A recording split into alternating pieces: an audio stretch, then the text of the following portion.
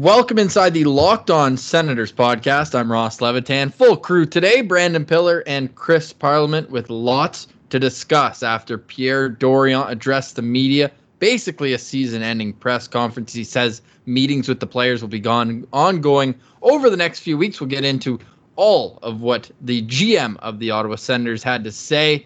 As always, this episode of the Locked On Senators podcast is brought to you by Built Bar. Yes, you know it's the protein bar that tastes like a candy bar. It comes in 16 amazing flavors. They're 100% covered in chocolate, but without the calories to match. For example, the peanut butter brownie, just 170, but you're getting all the protein you need. Go to BuiltBar.com, use promo code LOCKEDON, and get $10 off your first box of Built Bar. I mentioned Pierre Dorion spoke. Well, so did the agent for Connor Brown. We'll let you know what he had to say, and more hardware for the Belleville Senators. All that and more. This is the Locked On Senators podcast, your team every day.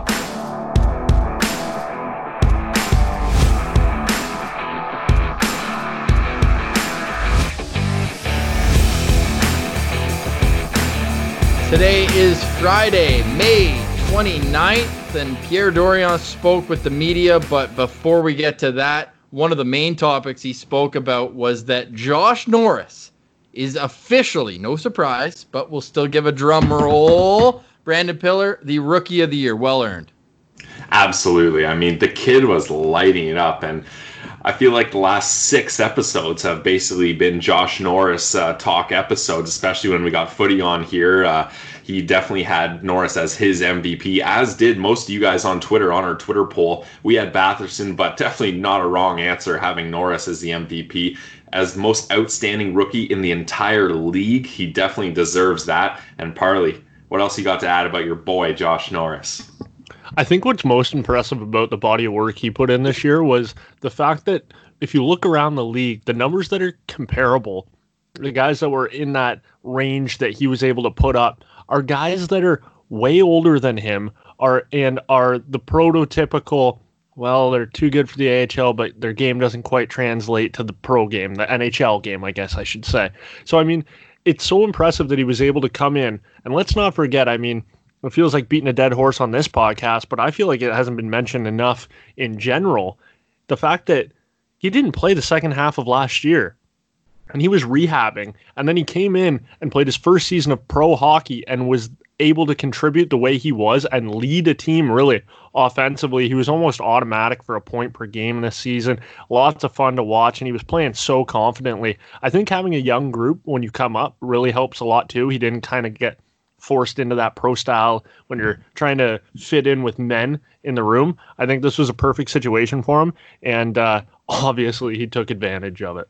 Yeah, the awards winner in the past that Sens Prospects brought up on Twitter is scattered of guys who went on to have great NHL careers and then also guys who may have not. And how funny is it in 2015-16, there was a tie?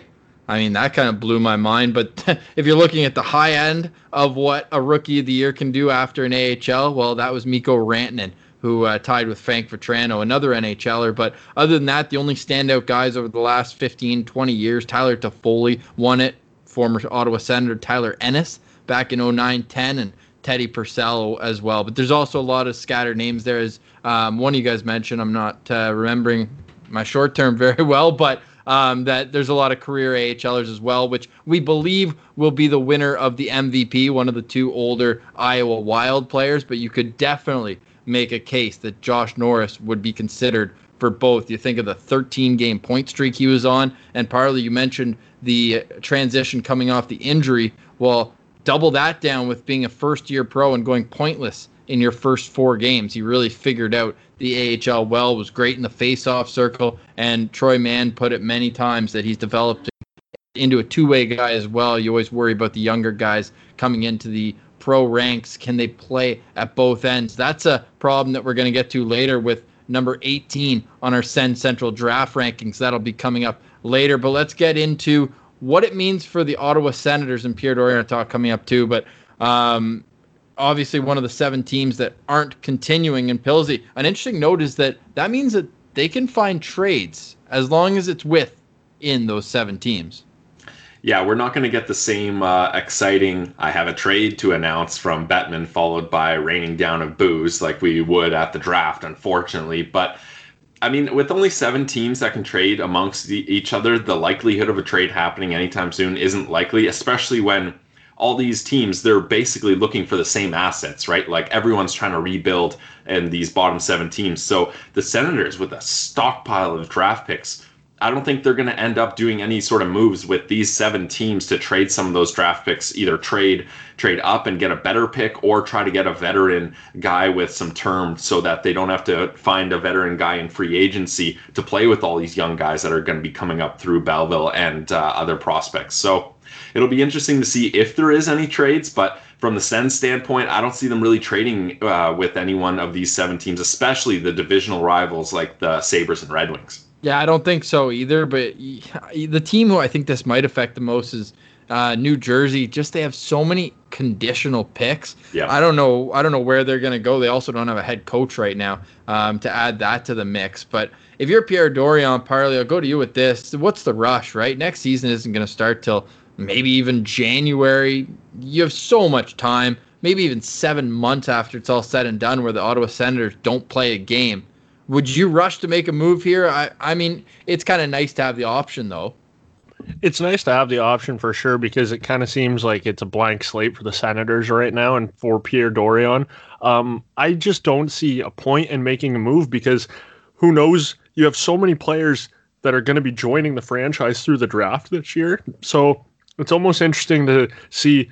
I mean, you obviously would have a plan going in, but when you have 9 picks in the first 3 rounds, those are impact picks. And if you make the move to get a centerman and then you take 4 or 5 centermen, it just doesn't make any sense. I'm glad you mentioned the 9 picks in the first 3 rounds. That leads us perfectly into Pierre Dorion's end of year Zoom call at the start, and then we both listened to him on TSN 1200. He was on with Ian Mendes on The Drive with Steve Lloyd as well, and he touched on a variety of topics. One, before we get into some debate topics, it was great to hear that Anders Nielsen is doing very well, close to 100%. Pierre, to Mr. Dorion, I should say, said that he is just taking shots away from being ready to return to the ice. So that was great news. Pilsy, what was the biggest standout for you from Dorion's press? Well, Dorion's always a funny guy when he speaks. He kind of has a way about how he goes about his interviews. But what I liked that he pointed out, and he was very adamant about, is how happy he was with the job that DJ Smith did. And this is a guy, DJ Smith, there was a lot of other coaching candidates. I don't remember them off the top of my head now, but I think the 3 of us Patrick Waugh. Yeah, he was top of the list, eh? I think the 3 of us can all say with honesty that DJ Smith was either the last guy on our list for who we wanted to coach, or one of the last guys. You know, very under the radar. It was a little shocking when they decided that he was going to be the guy that's going to lead this rebuild, especially in such an important time. So I think it's great that Dorion's giving DJ Smith the props he deserves, because he really brought a competitive team to the ice every night with these young guys. So props to DJ Smith.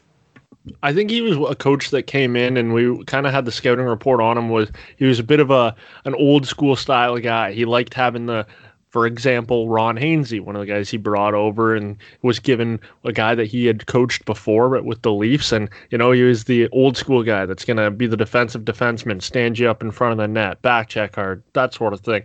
But what I liked the most about him was he was able to get the most out of his players because of what their abilities were. He gave them chances to excel. Perfect example of that, obviously, Brady Tkachuk. He likes putting the puck on net, and he likes to throw the body around.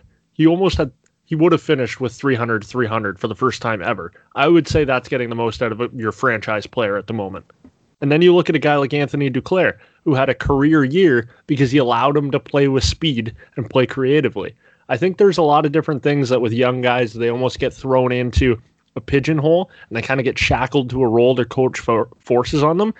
He let them develop and use their talents in kind of the best way possible. And yeah, I couldn't be like Pierre. I couldn't be happier with the job that DJ did. Those talents have to, I guess, maybe consistent isn't the right word, because the Senators only had a couple stinkers, which you couldn't say in the past 3 years, but they were in almost every game, whether the talent discrepancy was there or not. But Pierre was asked about the future, the short-term future. Is the rebuild going to take a turn? Are the playoffs realistic next year? He said he could not put a timeline on it, and why would you? It's just unnecessary pressure. But Brandon, do you predict that the Ottawa Senators will be fighting? Now, I'm not saying they're going to make it, but fighting for a playoff spot in the 2020-2021 season? I'm going to go with no here, Ross. And I think you can tell Pierre Dorion was being cautiously optimistic, but we all know they still have some major holes in goaltending. The decor isn't quite made yet. Hopefully you're going to get an NHL impact player with one or both of those high-end first-round draft picks. So I think there's just too much that needs to happen for them to be a contender next season. But once you get another year of Brady, hopefully you get Duclair, Brown locked down. Maybe Norris makes the jump to the NHL next season. Another year of an improving Chabot. Like, everyone's just going to improve next year. But I think you can start realistically, and you should realistically be looking at the playoffs in not next season, but the season after that, the 2021-2022 season. I'll agree with that. And yeah, there's going to be a lot of stepping stones that need to take place. I think even that is they'll be scratching at the playoffs. At that point, you mentioned goaltending. I think depth down the middle is huge, and there's so many question marks down the middle right now that need to be answered. So I mean, it's going to be tough, but I think once the playoffs are more attainable, this is going to be a good team, because these are going to be some veteran players in Thomas Chabot and Brady Tkachuk. Because Thomas Chabot's already averaging some of the most minutes in hockey. These guys are going to develop into actual pros, right? And I just think the division is so tough. I mean, other than the Met, this might be the toughest division. The Central is tough too, but the Atlantic, with the teams in front of you, the Tampas and the Bostons, it's tough to even get out of the division.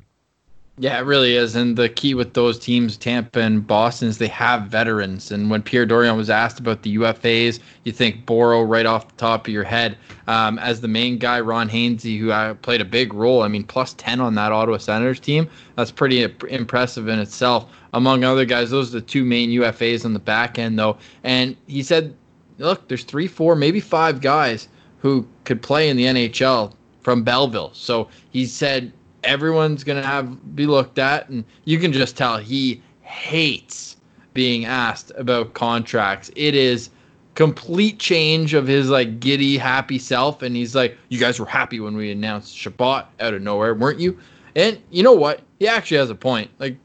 Negotiating through the media does absolutely nothing but complicate things when you hear something about a client you don't like. So I'm really interested in that. And to add fuel to the fire, we mentioned the UFAs, but an RFA, Connor Brown, who put up a career high in points this year, really blossomed, I thought, as a guy who can play in all situations. He never saw the power play in Toronto, but here he was able to, almost be on pace for 20 goals, which, if you know the show, I had a little action on, which we just voided. We're going to put it off till next year.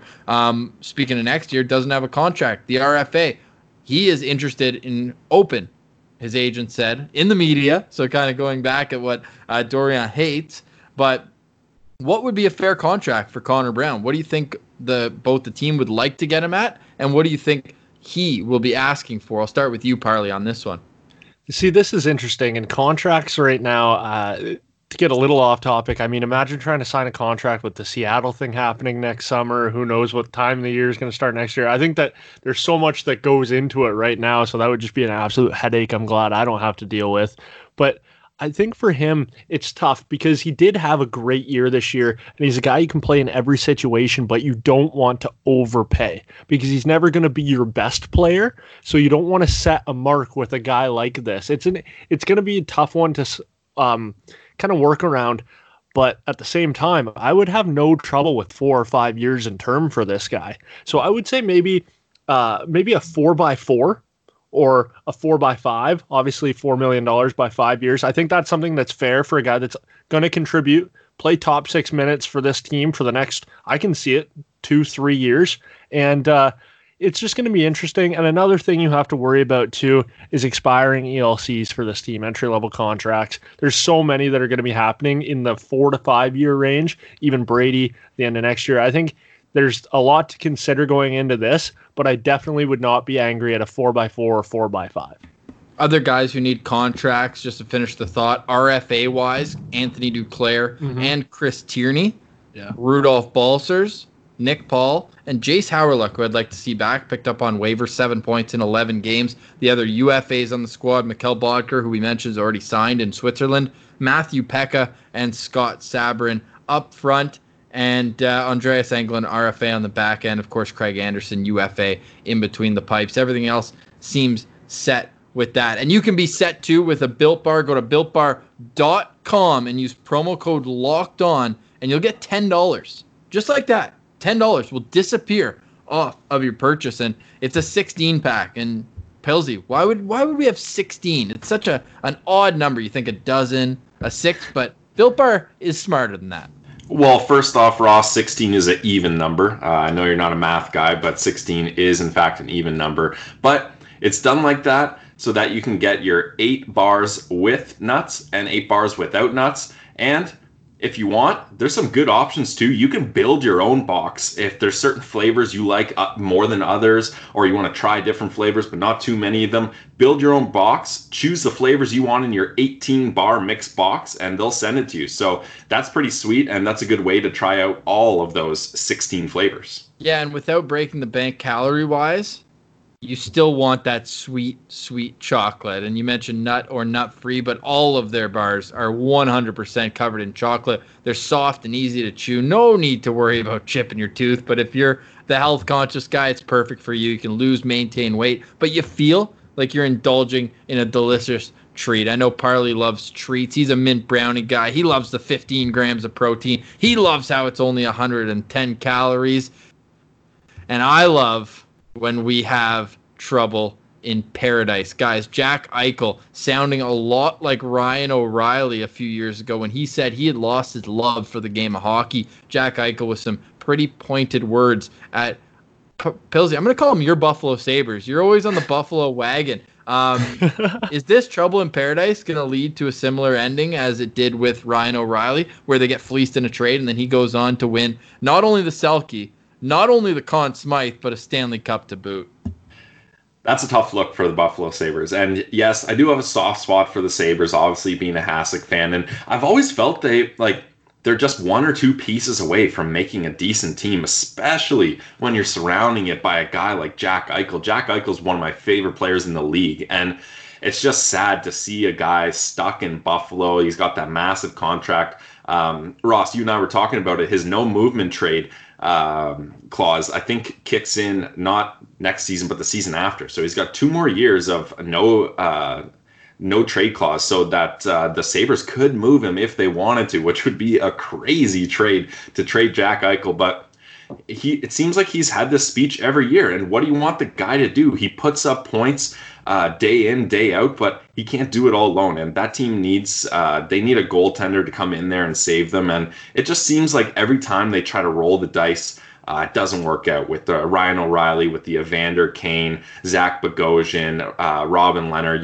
just all the moves. Yeah, Jeff Skinner, geez, that's probably the biggest one. Kyle Okposo is still assigned $6 million a year for quite a while. So I think it's going to take time, but I think this team can turn it around if they keep Jack Eichel happy enough that they can keep him there and build his attitude up a little, because that's got to be tough year in, year out, given that same speech. Could you say the Sabres, they've taken a lot of stabs at it, but never really figured it out? Well, I mean, Sens fans know how good Eichel is.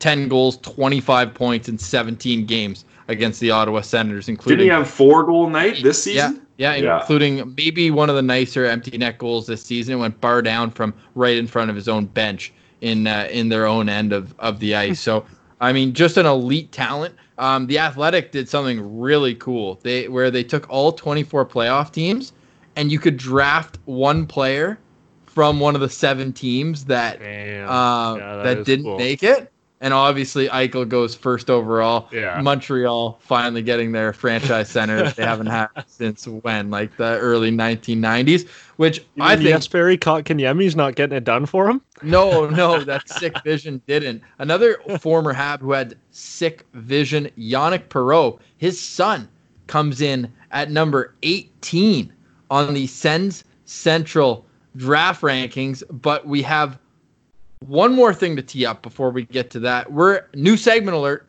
starting Monday. We're going to introduce the Sens Central citizens. We want to get you, the listener, involved in the show. And we thought, what better way than to bring your hottest take? So we want you to come on. We're going to finish each show each Monday. I think we're going to do coming off the weekend. We're going to record maybe 5-6 minutes with any one of our listeners. Feel free to DM us on Twitter at Sens Central. We got some good reaction to putting out the tweet today, but we're going to ask you how you became a Sens fan. We want the story, your personal story. And actually, before I continue, we're going to tweet out also what superstition are you going to have going into the draft lottery. But we're going to keep that because Pierre Dorion told a great story about how he's going to have his dad's golf club with him all day for good luck. So we'll keep that in mind. Start thinking of some superstitions because the Sens are going to have to go all in on this draft lottery. We need some good juju. And then after you tell us how you became a Sens fan and why, we're going to ask you to bring your hottest take, Sens or NHL related, and we'll debate you on that for a few minutes. So we're really looking forward to that. We're going to start that up on Monday. But before we get to that, number 18 on the Sens Central draft rankings, it's Jacob Perreault. You know, this is a guy who, I love player comparables. You know who this guy screams to me? Oh no, you might take mine. Let's see. I got a comparable lined up. If Yannick Perreault. Low hanging fruit there, Ross. I'm gonna go with Brandon Perlini. Oh, this guy went 12th overall to Arizona in 2014, and what's his calling card? Pure shooter. Absolutely lethal shooter. That's exactly what Jacob Perreault's scouting report is. Every single scout on my NHLdraft.com, which I love because it just gets scouts quotes in there and it just lets you know what they're thinking in one line. And you know what? It's impressive that when you have each scout say one thing about you, and this one's pretty obvious. There's a couple different things that you can see here. He's obviously a great shooter, heavy release. He's able to create space and then get that shot off quickly, sort of thing. And it's one of those Phil Kessel type shots where it looks like he's just flicking his wrist, but it's on you in a hurry and it's quick. But he scored 40 goals. Well, he's on pace for 40 goals. He was also on pace to be negative 40. On the season. That negative 34 is what he was at, and that is 10th worst in the OHL, worst on his own team. 39 goals, though. You're kind of like, oh, I'll take the good with the bad. Pillsy, big question with him, though. Are his feet quick enough to make good decisions at both ends of the ice? We hear sometimes he forces plays. Could that be ultimately the reason why he slips in this draft? I'm also very interested in your player comparable. Yeah, partly. I'll start off with my player comparable for you. And I was watching the highlights of Jacob Perreault, and this guy, the first thing you said it right on, partly lethal. That's my first note, lethal shot right away. 39 goals in the O. How are you? Not a big deal. Don't even worry about that minus 34. But my player comparable, JVR, because that guy has a lethal wrist shot. We all know JVR can put pucks in the net. He's been doing it for years. But what's his favorite spot to score from? That tight, bad angle spot right by the net. Pretty much. Yeah, not quite in the slot, but just beside it, and goes shelf on goalies that are still in their butterfly and sliding over. And there's a little bit of room right between your head and your shoulder in the corner of the post, and he nails it. And that's something that I think is really underrated because it's so valuable to have a guy that can get you a quick, easy goal. You know, it's not about working hard in the neutral zone or anything. It's just he's got an opportunity to take a shot, even if it's a bad angle, and he takes it. So these lethal shooters, they attract defensemen towards them. And then not only does that kind of break the play up and break up the defenseman's overall scheme of how they're going to shut down these forwards, but it draws them towards them, opens up the play for someone else, and he also has really good vision and good hockey IQ to dish the puck when he's getting surrounded. So Jacob Perreault, there's a lot I like about him, and you talked about his foot speed. That is a problem, but when you have a shot like that, you don't necessarily need to be the fastest guy. Look at Kessel, Parley, you mentioned him, right? So I don't think it's something that's going to deter a team from taking him. It might slot him down lower than his offensive abilities should be, but I think Jacob Perreault is a good pick for any team looking to add some offense. So Ross, I have a question here for you, and you see that he has a little bit of a foot speed issue potentially. There's a lot of times where guys like this at 5'11", maybe they're not done growing.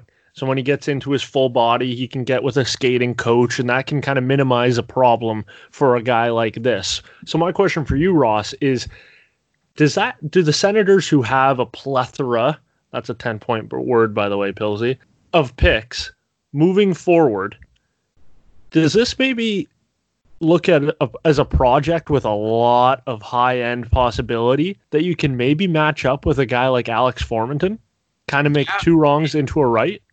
Yeah, you could. I mean, what Scott Wheeler said is this sometimes his skating just looks heavy and a little stunted. And because of that, he thinks he might have some trouble getting to the same spots on the ice that he's able to do in the OHL at that next level. So he's definitely not going to be in the NHL next year. Let's put it that way. He's a guy who's at least going back to the O, and it's going to be a matter of how seriously he takes his development and whether he wants to get his teammates involved, because you can score all you want in junior, but we see plenty of guys who do that, but they have to find their niche at the NHL level. So he's going to have to do that. There's no question that he has the vision and the shot and the release to be a good power play guy, but can he get it done at 5-on-5? That's my biggest question for him consistently to be a top 6 guy, which if you're drafting a guy in this draft in the top 20, you better be able to be a top 6 guy up front, especially with the depth in the forward position of this draft. So that's all I'm worried about, Parley. Yeah, and I see that. And again, at 5'11", who knows if he's done growing yet? That extra inch could add a little more to his stride. You get with the right skating coach, who knows, right? What I do like about this kid, though, is you mentioned it, Ross. He's a legacy, and that has so much to do with a player kind of accepting a role. You know what I mean? He saw that his dad was in the room. He saw there was different characters in the room who maybe didn't, have the most NHL quality, but they filled their role the best, and it helped out the squad. So it's interesting for these legacies to come into the league. Another interesting note, Ross, that I saw you had in our kind of draft board here was his dad, after playing in the league, went on to be a skills coach with the Hawks. So it's interesting to see what that could kind of lead into at the pro level as well. Having a dad who specialized in something for an NHL club who, surprise, surprise, had a little bit of success in the last decade. Yeah, did he ever? And then ultimately he ended up being the coach for his son with the Chicago Mission, although Jacob Perreault did play internationally. Therefore, he will going forward with Team Canada. So that's his background. Number 18 on the Sens Central draft rankings. That's it for us today. As we mentioned, very excited for Monday with the introduction of Sens Central Citizens, and we're going to break down our end of season Senators awards. Those are posted on Sens Central. You voted, but we get final say because it's our show. The Locked On Senators podcast with Brandon Pillar and Chris Parliament. I'm Ross Levitan. Enjoy the weekend. We'll talk to you on Monday.